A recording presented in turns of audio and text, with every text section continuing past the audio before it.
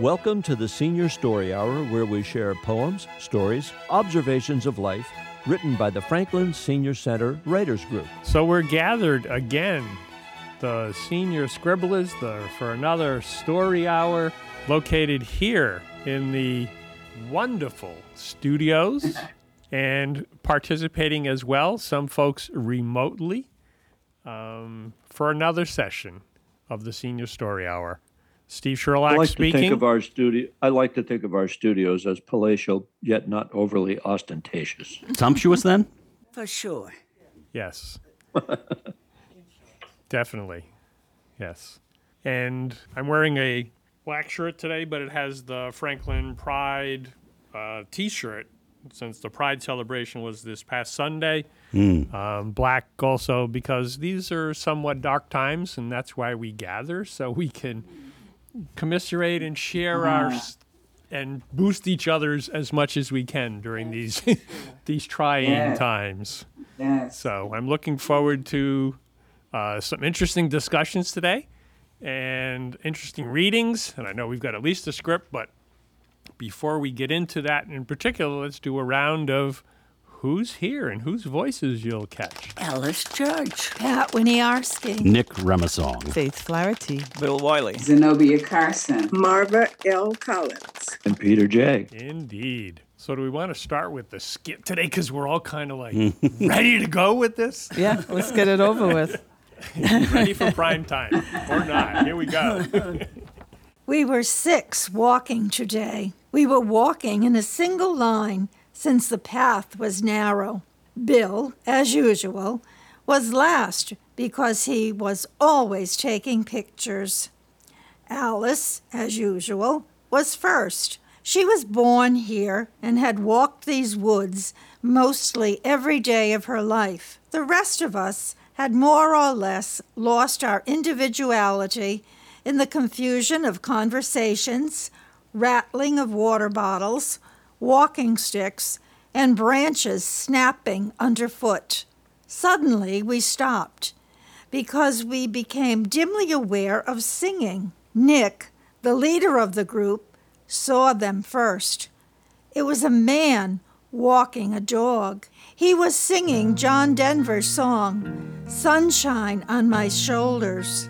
Well, Bill and Al just happened to belong to choral groups, and they joined in the singing. Sunshine on my shoulders makes me happy.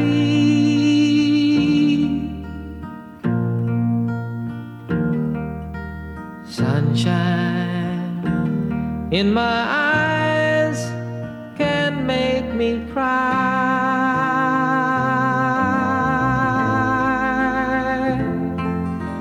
Sunshine on the water looks so lovely. Everyone knew this song, so we all sang until we came abreast of the man and his dog. We were all laughing as we enjoyed the spontaneous camaraderie. We had a good time as we chatted about the perfect weather, gorgeous nature, and walking in the woods. The man told us to walk around the Cow Cart Bridge to Wampanoag Cliffs to see a breathtaking view of Boston and Rhode Island.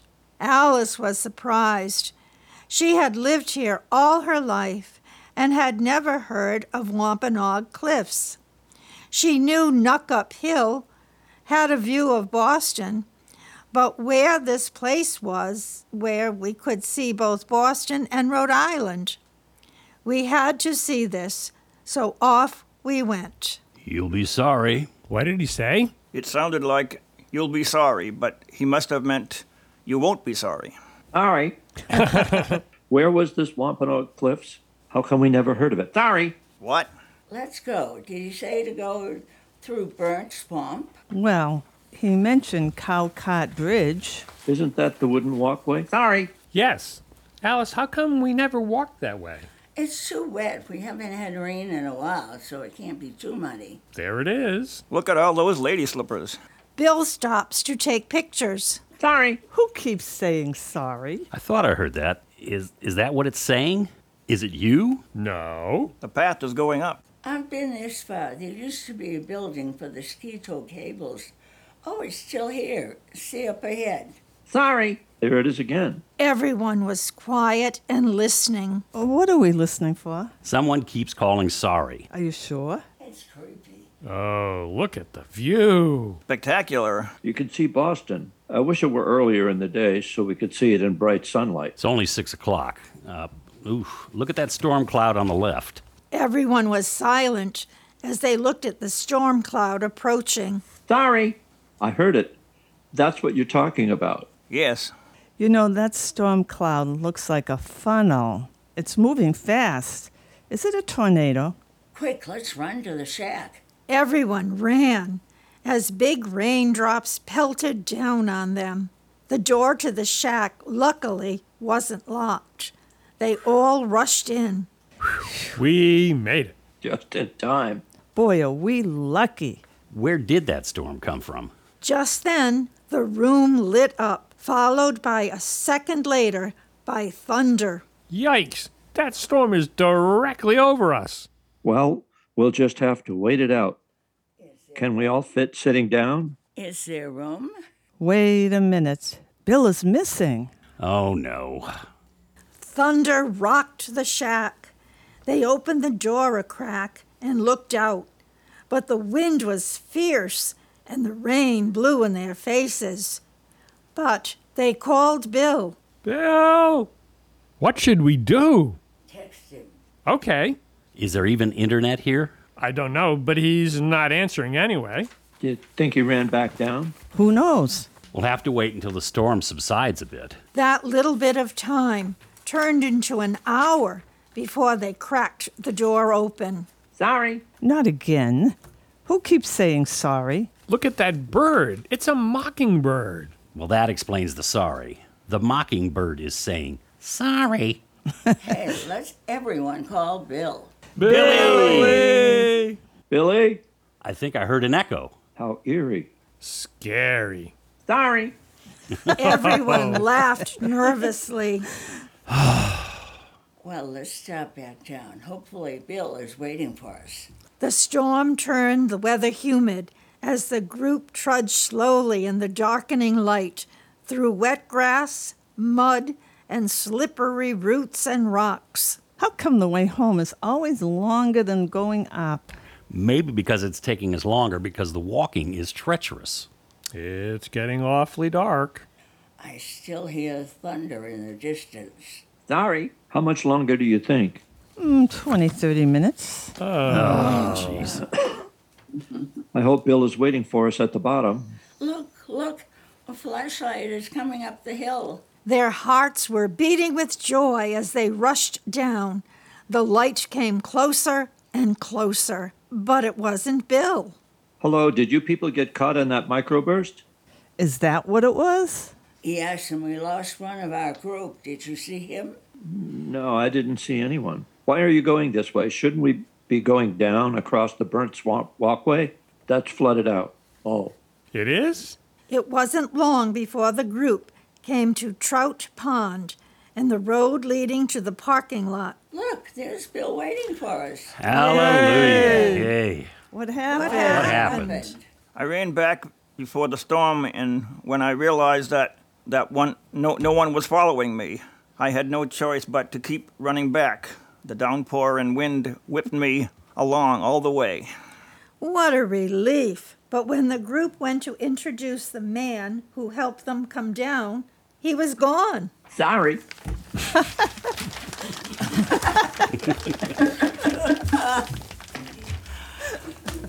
Great riding. That was a lot of fun. Yeah. Hey, I'm going to have to cobble up a baker's dozen of Oscars for that one. Pat, you were perfect as a narrator because your voice is so distinct from ours that we could tell that it was the narrator Oh, thank giving you. us that picture. Yeah. Yeah, that worked. I have a couple of poems I want to read. Okay, let's go, Bill. This one is called Our Song. If you are the melody, I am the tune. I'll sing my song and make you swoon. The words will flow like whipped cream. It will fill every crack and burst at the seams. I will express my love and rhyme my words. Your melody will flow until it is heard. If you are the music, I am the words. A sweet tune will sound just like the birds. Like birds in the sky, our love it will soar. It will be so beautiful, I'll always want more. Violins will play as our love grows strong. It will ebb and fade and never be gone. As our love continues past the middle 8, the song will be on and just sound so great. As we get close to the end of this great tune, the music goes higher, it will make you swoon. The drums start to bang, the guitars will scream, but it will only be the beginning of our sweet dream. It's gonna need some sound effects. Beautiful as always, Bill. Yes. Okay, this one is called Dynamite. Lovely lady from far away, I want you here, I have to say. You are a beauty I want in my life. Maybe someday I'll make you my wife. You make me feel happy when I think of you. Our love is strong, our love is true. I sit on my bed as I write these words. Let's sit in your yard and listen to the birds. By your side I want and always must be. I will show my love to all to see. It makes me happy to know you care. Oh, please let down your long dark hair. I will be right there when I hear you call. I will hold you close, I'll give you my all. You bring light to the darkest night. You make me feel like dynamite. How's that? How's that one? Set that one up. Yep. Yep. I'll do random act of kindness. Random acts of kindness. We can always use those. Yeah, we can always use that, especially in today's world. There I was in line at the grocery store. The cashier scanned my items. The bagger did his job. My cart filled to overflowing. I remember thinking it would take me a long time to bring those bags into my apartment and put them away. So here I was. The grocery bags were overbrimming in my cart, and I was searching for my debit card from the local bank to pay. Where was that card? I couldn't find it. The cashier was patiently waiting. I was aware of the line behind me. I decided to write a check from the same bank where I had my debit card. Should be no problem, right? The cashier tried several times to insert the check. Nothing. You have been declined, she said. That shouldn't be, I said. There's plenty of money in there. To make our story even longer, the manager came over. He attempted to help. Meanwhile, I'm searching my purse to find another credit debit card. No, nothing. After maybe 20 minutes, it became apparent that I wasn't taking my food home. I moved over to customer service with the manager, who glanced at my shopping cart filled with bags. I could read his mind. Who was going to have to put all that stuff back? Frazzled, I quickly retreated to a nearby bench, close to the entrance and exit, to call my bank. It was Saturday. This particular bank has a lot of questions for you to answer before they inform me of my balance. Today the line was busy. Oh, great. I sat there waiting for the line to clear when the woman who was behind me in the grocery line came over to me. She gave me $50 in cash. I pushed her hand away. Oh, no, I couldn't take that. The woman had gone over to customer service, cashed a check, and now she gave me the money. Take it, please, and buy what you need. I insist. I thanked her profusely, embarrassed and wanting to crawl in a hole. I sat there for a while thinking about what had just happened. The woman's generosity overwhelms me even now. With that $50, I was able to get some essentials, and I vowed to pay it forward because everyone needs a step up at times. I contacted my bank and they couldn't figure out why my check didn't work, since indeed there was plenty of money in my account. The banker's final words were, "You should have used your debit card." Well, if I could have found it, I would have. With technology moving fast in our world, this makes me wonder if checks will somehow be a thing of the past. And we seniors will tell our grandchildren nostalgically about how we used to write checks to buy items. Once upon a time, way back in the day. That's coming. Now, if you get a check, Yes. you scan it. Yeah. The same with your credit card. You just wave it over the Touchless. screen. Yeah. Or touch it. Yeah. Yes. Lots of things happening at the Senior Center on a regular basis, including us. Generally, for those listening, if you'd like to join us, I'll put in that plug, impromptu, but as a reminder as well. We meet at the Senior Center on Wednesdays at 1 o'clock, and we have a remote option.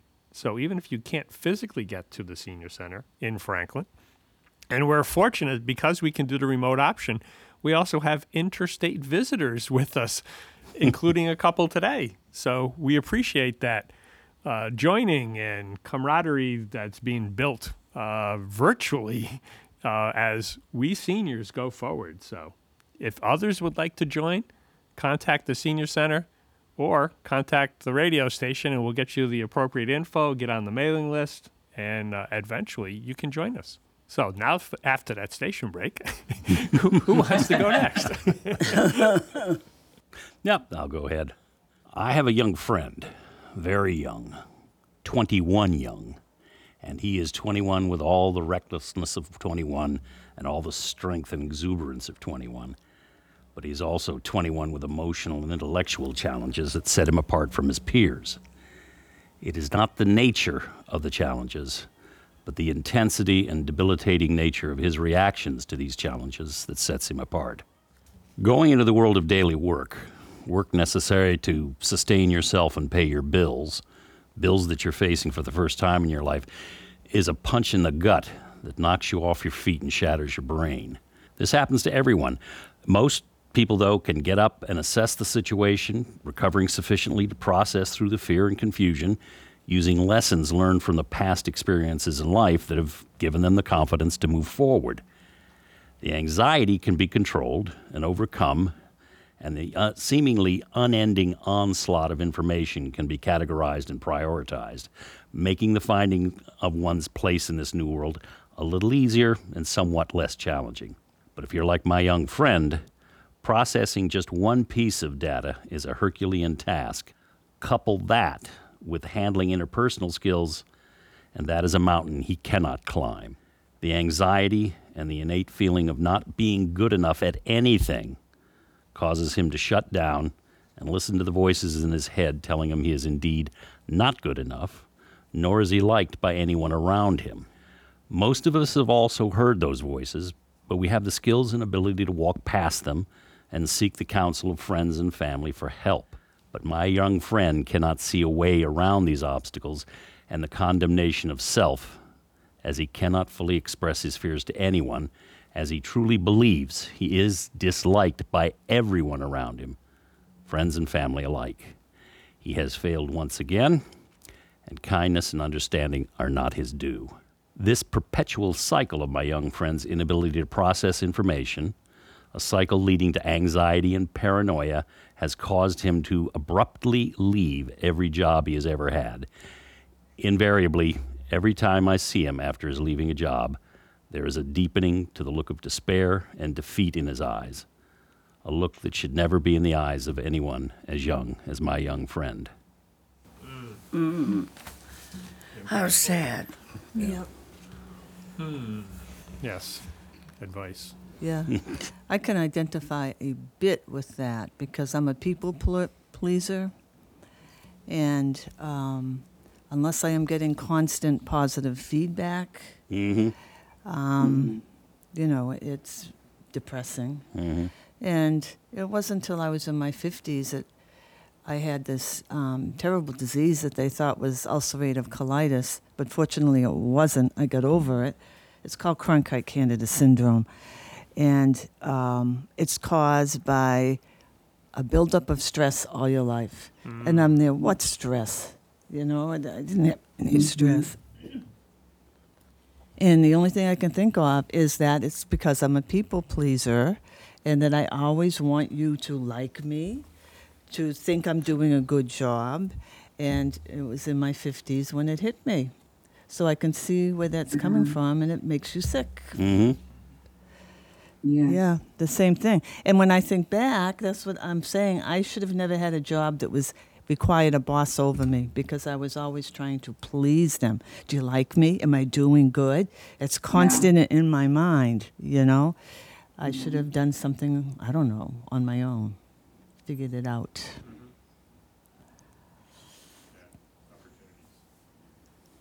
And the wisdom from hindsight. Yeah, hindsight. Yeah, is exactly. wonderful. Thank you for sharing that. Yeah. Zenobia, you want to go next? I will go. This is about camping.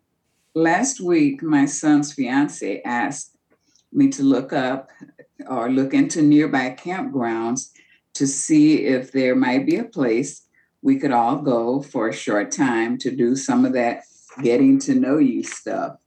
As we chatted, she asked, "Did you ever go camping as a kid?" My first response was no, because we never did as a family. But after I hung up, I thought, I remembered that I had gone camping in 1961. Too late to fix my answer with her, but I sat at my computer and typed in the name Camp Reynoldswood in Dixon, Illinois. Of course, it wouldn't be there, I guess, but no sooner than I thought it, the name, along with its location, popped into view. It couldn't be the same one, I thought, but there it was, big as you please, in bold lettering, Reynoldswood Christian Camp and Retreat, located on the west edge of Dixon, Illinois, 10 minutes from I-88. Reynoldswood, 170 acres of sprawling woods and meadows provide ample space for recreation, relaxation, and rejuvenation.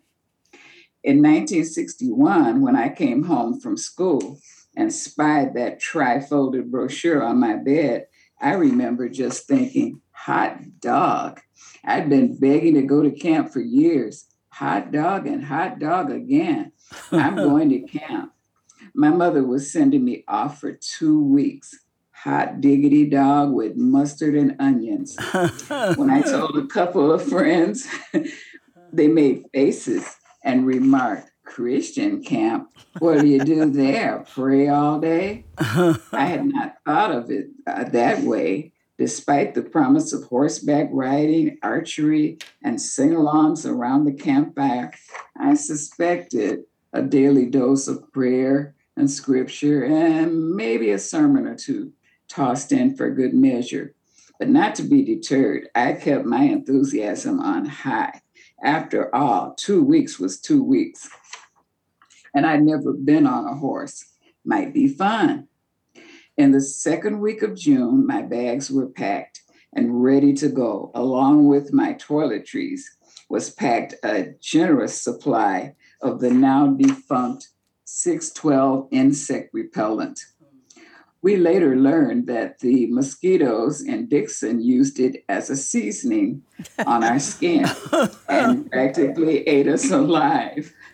But as we were boarding the bus and leaving Chicago, I took one last look at my mother and little brother, poor left behind people, and stepped into the land of exhaust fumes and 20 or more first-time campers between the ages of 12 and 15, assisted by young counselors who looked as if they were our own age, who kept assuring us of all the great times ahead.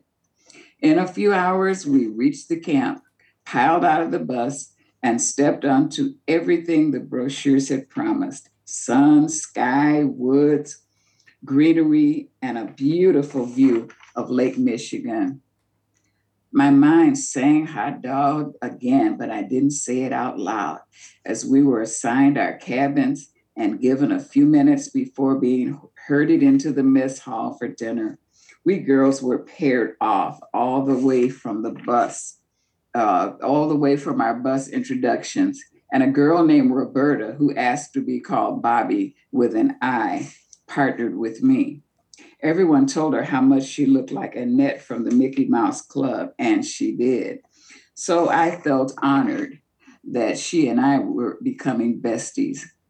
Yes, there was prayer before and after our meals, but I was used to that. Singing the prayer, however, was new, but kind of fun and kind of cool.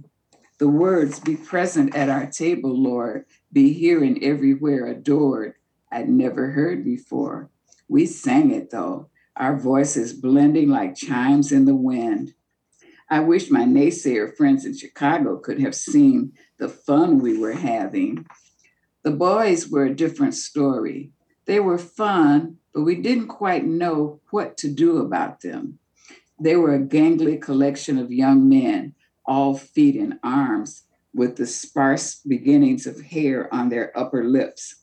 They told silly jokes, laughed at inappropriate times, and smelled funny. They probably said the same thing about us, minus the mustaches. Our 2 weeks flashed by. The bug repellent continued not to work.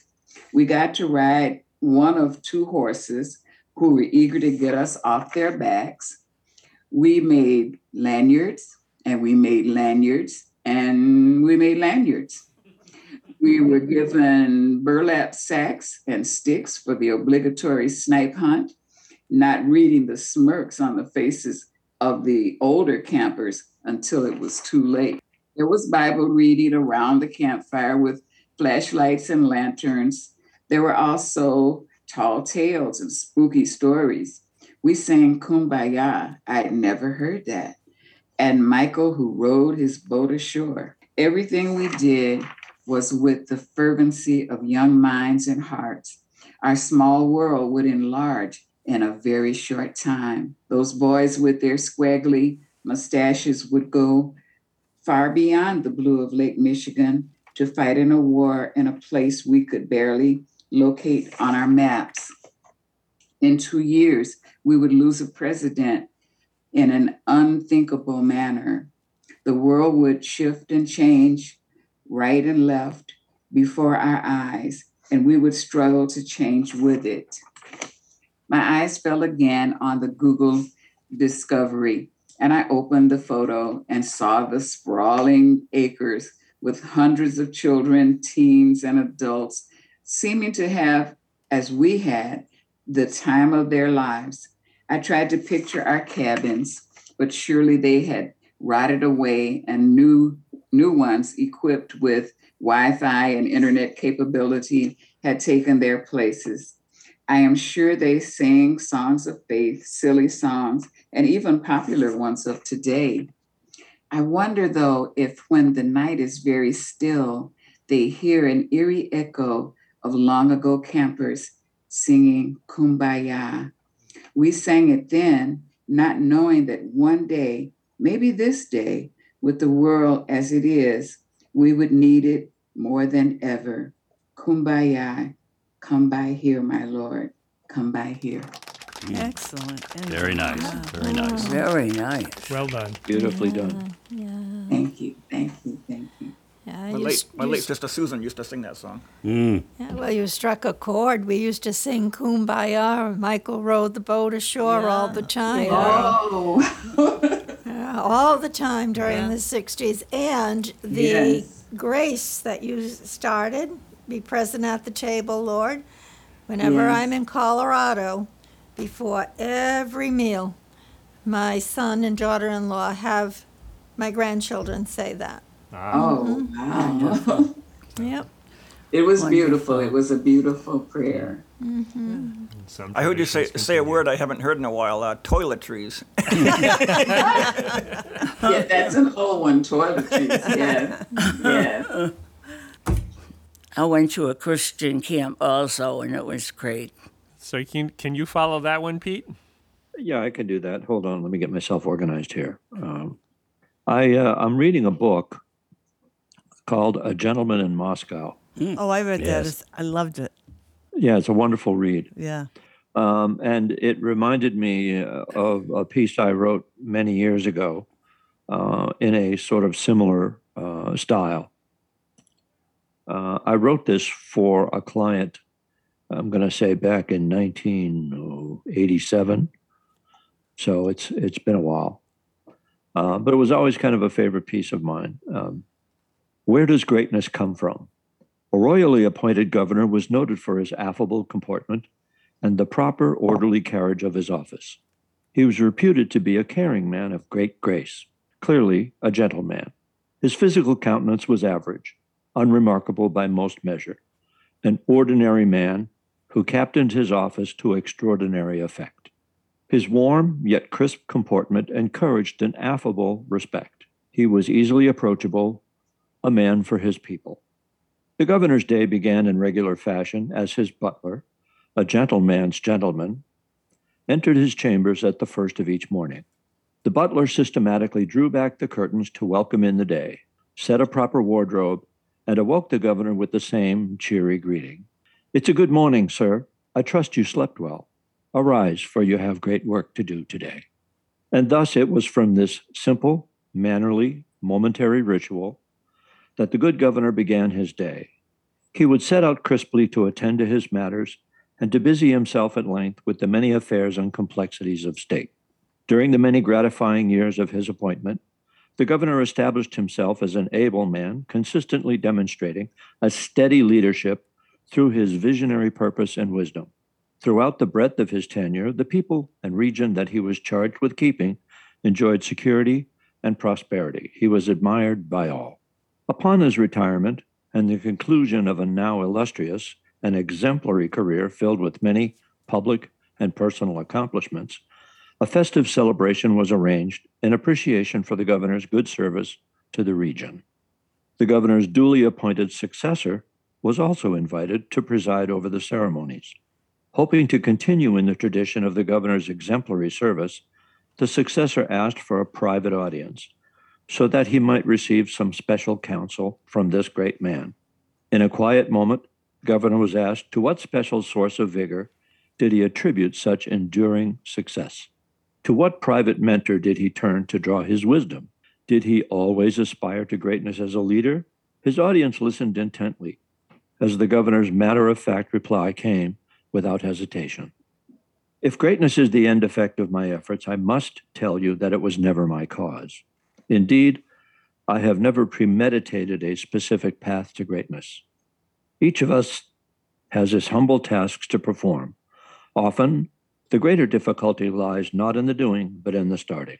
If any greatness has come to me, it is because throughout my years as governor, I was graced with the constancy of a most dedicated friend, someone who regularly reminded me through both word and deed of the importance of beginning. He consistently inspired me to begin anew all of my tasks, great and small, with enthusiasm and dispatch. Each day, my friend counseled me briefly, yet wisely, always in the same unerring fashion, and steadfastly set me on my course of accomplishment with the simplest of advice. Arise, for you have great work to do today." Where does greatness come from? The greatness of life is nothing more than a broad measure, an aggregation of other qualities: constancy, dependability, humor, integrity. But these things are made part of greatness only when they are manifest through timely act and deed. Thus, while the potential for greatness is realized in a proper doing of things, the greatest part of greatness is in our commitment to begin. Through his years of gathered wisdom, the governor came to understand, indeed, to fully appreciate, that each precious new day comes to us as a gift not to be squandered. Each and every day, a fresh new opportunity for greatness presents itself. That opportunity rises as surely and warmly as the sun to greet all of us in equal measure. Each of us, in turn, can rise at will to affirm our own greatness by simply rising crisply to begin. Arise, for you have great work to do today. Well said. That was amazing. Food for thought. Yes. Thank you. Yeah. Great work. Good to go. And Marva, do you have something for us today? I do. This is from a book called Forever Treasures, and it's by Barbara Cross, who wrote an anthology of life and legacy. And what is a gift you receive from someone who has crossed over to the other side? And she asked me to write something.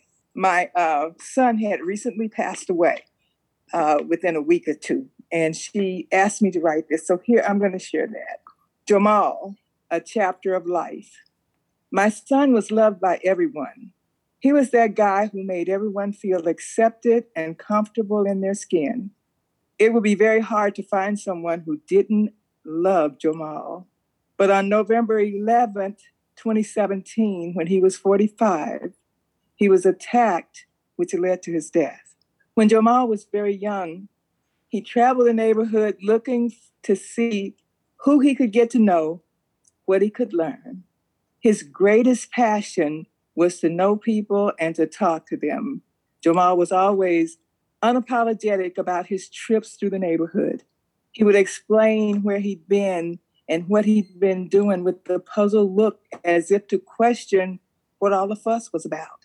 He felt safe in the world and served as an example to all of us of what life looks like when you feel safe in the world and in yourself. At 7 years old, he developed severe asthma. Even that did not stop him. He faithfully did the breathing exercises the doctor gave him, then discovered football, running, and track. He jumped hurdles, ran relays. He jumped long and triple jumps. Asthma never had a chance with this kid.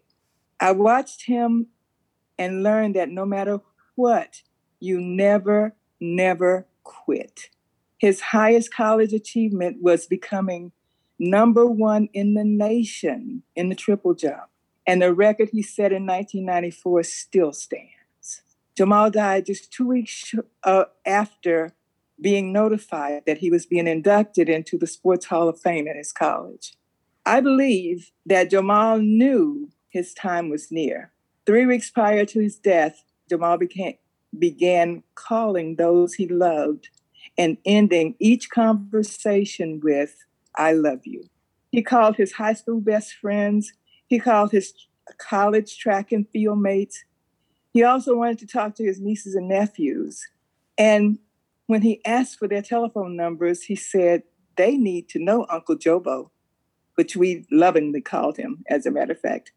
In our conversation, we talked at a deeper level than we had before. I am convinced he was preparing me. Most people think that the last time I saw my son was when he was in the hospital, connected to life support, but that is not so. The last time I saw him was after the life support was disconnected and I was leaving the hospital with our family members. I looked behind me and I clearly saw Jamal leaving the hospital with us. His last show of love for us was to escort us out of the hospital into the dark midnight hour. He saw us safely to our cars and then left to go on yet another adventure. Oh, Beautiful, Marva. Wow. Beautiful. wonderful. Thank you. Oh, how beautiful. Wonderful. Beautiful. Yes. Thank you. Present and presence. Mm-hmm. Yes. Very well done. Yes. How powerful. Well, I know we've got some newer folks, and I think I did this at one point in time, or at least a shorter portion of it. But what I thought I'd do is tell the origin of Sherku, which I think for those who have listened, I do Sherku. It's my own version, personalized, creative version of haiku. And its origin is in itself a story. So I'll work a couple of poems into that in the storytelling, and you can follow along so you'll know about Sherku. I had been writing for a bit. I had been following some poetry readings, following poets, doing a bunch of writing. After one particular poetry reading given by Galway Kinnell, who turns out had been actually born in Providence. I was actually born in Providence, although I grew up in Pawtucket. I wrote this poem after his reading, and it was effectively a series that I did, I think it was 6 or 7 years in a row, around Advent. So, this Advent, pay no attention to the moon, the stars, or their position. What is of importance in our personal scenario is the surety of the poem that he reads, looking at us as if we were the script. And we are, in a way, for on this line of sight is written all that happened this past 12-month. Drawn forward now, they play black and white, producing in time a melody, a note rising, thematic. As in the cross of two shadows, there lies a darker diamond. As in the depths of desire, there penetrates a light, brighter than the stars, more constant than the moon, holy, inspiring, guiding us to the road to be traveled. On a lighter note, I'd also discovered the form called a limerick. And the limerick can get a little bawdy, so if you know me, you'll know I won't go that far. So there was a lad from Pawtucket who now had to rhyme with suck it. But he did not dare, as he did not swear. So he found a way to duck it. And along the course of my journey exploring poetry, I came across the Dodge Poetry Festival, which generally was scheduled for every 2 years. And yes, in the even years, so later this year, 2022, in October in Newark, Dodge Poetry Festival will reoccur for up to 4 days. I'd been to a couple of them, and in 2006 in particular, I went, and some of my internet writers that we were following each other then knew I was going. So Patty Dye had given me a request that if I got to see Billy Collins, to get an autograph for her. So I managed to do that. I had an extra copy of the program, found Billy along one of the pathways, asked, and he wrote it to Patty, and then I got her address and sent it off to her later. Of course, Billy Collins told a story at one of his readings, and he gave several during the course of the days. He created a new type of poem, which was truly meant to be a parody, and it was called a paradelle. And it was done in fun as a parody of the French form villanelle. Now, the villanelle, without getting into great detail, is this scheme of specific repetitions, and it goes in a way that it gets convoluted. So Billy did even better than that. He created an impossible one. You can follow it to a certain point, then after that, it just gets too complex. But it was just like, oh, people can create their own forms. So that's part of it. Along the way, there was also a wandering poet. Edmund Baranowski gave himself the name as the wandering poet, and he was dressed in what I would call a typical. He had this long flowing hat, long flowing hair, the kind of the English fluffy, long white sleeves, shirts, etc., and sandals, of course. And he had this leather bag strapped, and during the course, I would see him in different groups. And one day I was walking, and I was meandering. I didn't have to go in a hurry. So he stopped me. He says, "Give me a poem." I said, "Really?" He says, "Yeah, give me a poem." I said, "Well, let me think about it a little bit, and I'll see if I can remember one from memory." He says, "Yes, do so." And he pulled out from his bag, and he just read a poem of his. I don't remember it all, but I remember it had to do with hands. And that prompted my memory. So, Orange Numbers was the poem I memorized, and I still have it memorized. If we roll an orange round first, it will peel like an apple second. So you can give me a quarter of it third, so it can beslobber our mouths with its juice fourth, and have a magnificent excuse for a kiss sixth, and clean up our act. Fifth? Fifth, oh yes, there was a fifth. By the time it gets passed around and back again, there'll be nothing left. Let's have another orange.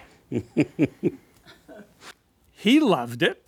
And he said, well, you got to do something else. I said, okay, well, this is a festival, we'll be around, et cetera. So some ideas came together and the story gets shorter, but the first Sherku I gifted to him the next day.